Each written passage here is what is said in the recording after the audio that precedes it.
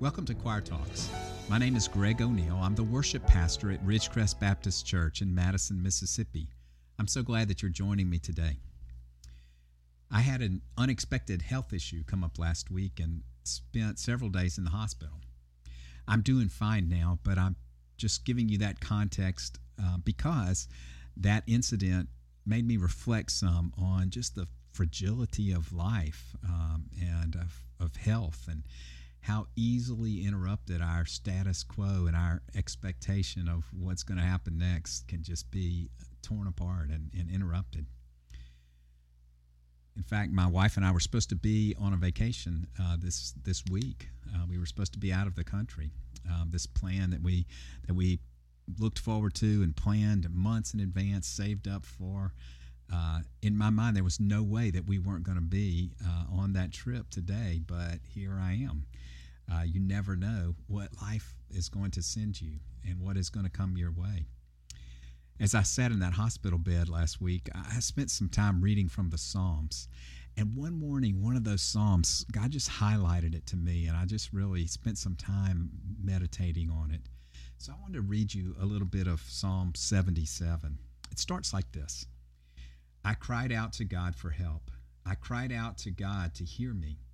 When I was in distress, I sought the Lord. At night, I stretched out untiring hands, and I would not be comforted. I don't know that I was as distressed as this psalm writer is, but this is a great psalm for when unexpected things happen and when you are in distress. And so it ministered to me. His first line, I cried out to God for help, sticks out to me. I mean, when you are in distress, who do you turn to, or what do you turn to? This psalm writer was quick to understand that he turns to the Father because the Father is our source of power. So I cried out to God, he says, for help. When I was distressed, I sought the Lord. At night, I stretched out untiring hands. That's a reference to praying. He was stretching out his hands to pray to the Lord. And then he says, and I would not be comforted. That really reminds me of David when he was losing his baby. And he was surrounded by well-meaning people who wanted to comfort him. But sometimes you go through something that is beyond human help. And so he says, I'm not going to let well-meaning people distract me from the only one who can bring me comfort, who can bring me hope, who can rescue and deliver me.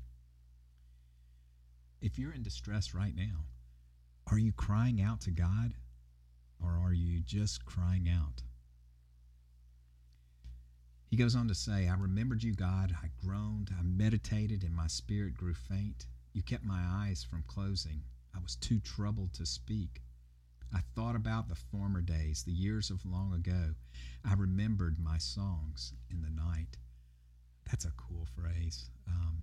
Just to, when you're going through difficult times, just to link back to difficult times in the past when you have also stayed awake and been in despair and couldn't see a way out. And you had those worship moments with the Father, those songs in the night where you cried out to him in the past. So cry out, I guess, is the theme to me of this first paragraph. But here's the second paragraph. And there's a shift in what he's doing here. And I would say the second paragraph theme is questioning. He asks 6 questions here in the next couple of verses. He says, will the Lord reject forever?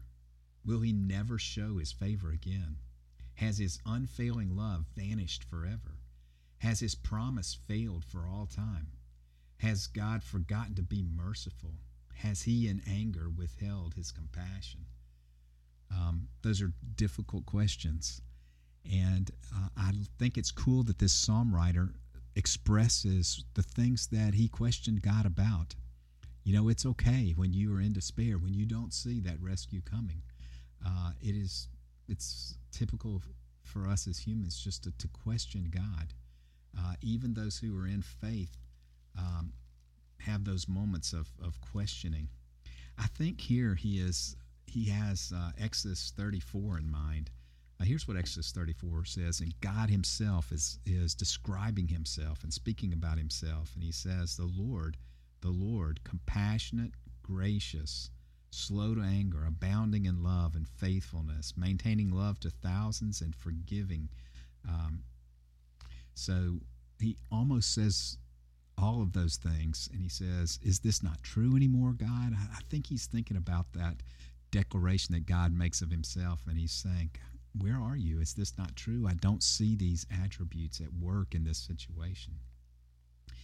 But then there's a shift in his rhetoric here.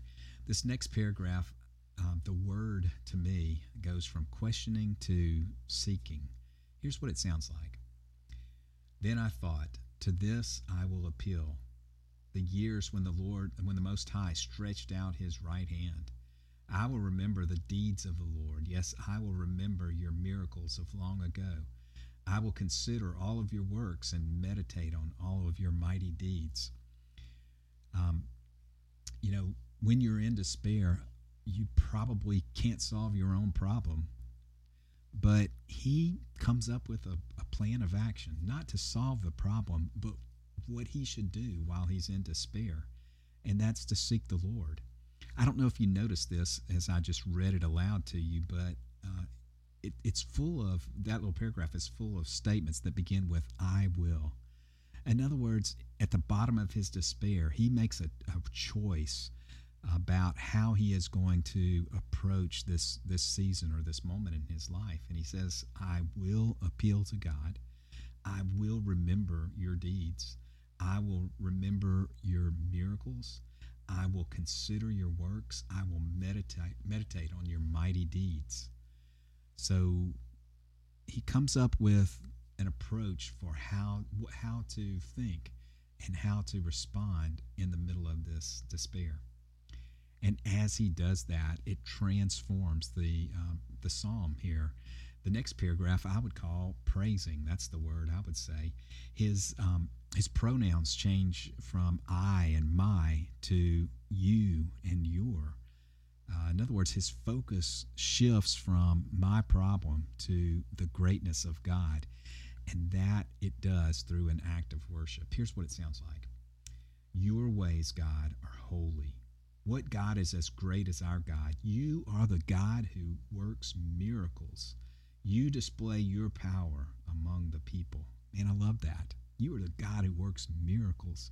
A minute ago, he's thinking about the hopeless situation maybe that he finds himself in, and the lack of seeing God's hand at work. And now through worship, he's pointed back to the fact that God is powerful and that God does work and God is at work. Then he goes on to think about a particular miracle that God has done, and that is to lead the Hebrews through the Red Sea as he parts it and opens it for them. I won't read this whole paragraph, but he describes that in really poetic language. And then he comes to the end of that description, and he says this in verse 19. Your path led through the sea, your way through the mighty waters, though your footprints were not seen. Now that really stuck out to me. I like that. God's path led through the mighty waters. It led right into an impossible situation, one that they could have been sure that they were going to drown in. And yet that's where God's path led them. And then the miracle happened, and he led them through that path, through something unconquerable that only God's miracle power could have done. And even in the midst of that, him leading them, he says, even though your footprints were not seen. That took an act of faith for the Hebrew people to step forward into that water as it receded. And it's going to take maybe an act of faith for you to step forward into the journey through whatever this distress is that might be in your life. God's footprints are not always seen as you follow him. Perhaps more often as you look back and reflect on how God has rescued you. The last verse says, you lead your people like a flock by the hand of Moses and Aaron. He gives us this final image of God as a shepherd, one who walks ahead of a flock and then is followed by sheep who are obedient to the shepherd's voice. Beautiful image. Reminds me of what Jesus said when in John chapter 10 when he says, I am the good shepherd. Psalm 77.